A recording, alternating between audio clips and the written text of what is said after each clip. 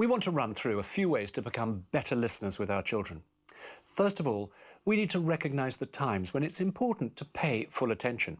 Of course, that won't be all the time, and we have to teach our children not to interrupt when we're talking to someone else.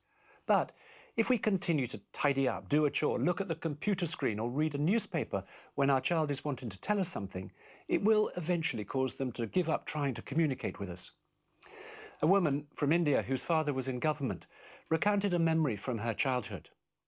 I had been so proud of him with his high posts in the Indian government. I could still see him, impeccably dressed, adjusting his turban at the mirror before leaving for his office.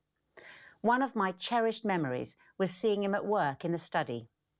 Often, as a little girl, I would have a question to ask him, and I would peek at him from around the door of his office, hesitant to interrupt. Then his eye would catch mine. Putting down his pen, he would lean back in his chair and call out, "Kicha." Slowly, I would walk into the study, my head down. He would smile and pat the chair next to his. "Come, my darling, sit here." Then, placing his arm around me, he would draw me to him. "Now, my little Kicha," he would ask gently, "what can I do for you?" It was always the same with Father. He didn't mind if I bothered him. Whenever I had a question or problem, no matter how busy he was, he would put aside his work to devote his full attention just to me. At those moments when a child needs our full attention, we can show we're listening by stopping what we're doing and looking them in the eye.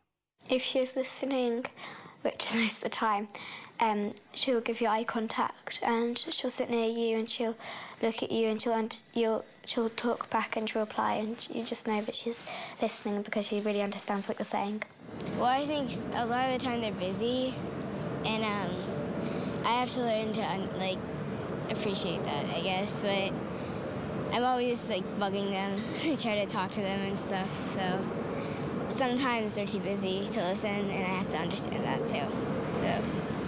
How do you know when they're really listening to you, really concentrating on what you're saying? Well, just sometimes we'll sit down, just sit down and talk and really be looking at each other, and then I know that we're really focusing on that. And do you think that's important? Mm-hmm. Tell me why. Because sometimes we just need to say how we're feeling so we can try to be better to each other and stuff like that. They have to look at us. Yeah, they look at us and they reply. Because normally when I ask, I just don't get an answer. There will be times when we have to say, "I'm busy right now, but I'll be finished in 10 minutes and then you can tell me." But we must be true to our word, otherwise it will build frustration in them and eventually they will stop trying. How does it make you feel when they pay full attention to you? Really happy, because if it's something serious we need to ask them, they just need to pay attention to us, and they most of the time they do.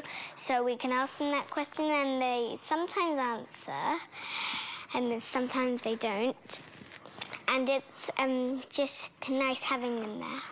Again, I agree with the first bit that Emma said, but when they said, but they don't actually have to listen, so she got that. I would think that she got it a bit wrong. They don't have to listen, but normally they do listen to what we're saying. How does it make you feel when they do listen to you? Happy, because they sort of... They concentrate on us. Yes, they concentrate on us and pay attention. They sort of stop for a second. Well, our question for you to look at today is, what distracts you from listening to your children fully? How can you minimize those distractions? We also have a worksheet for you to work through. It's called Reflective Listening. You'll find it in the study guide section attached to this content. Have a good discussion and working through those worksheets. We'll see you tomorrow.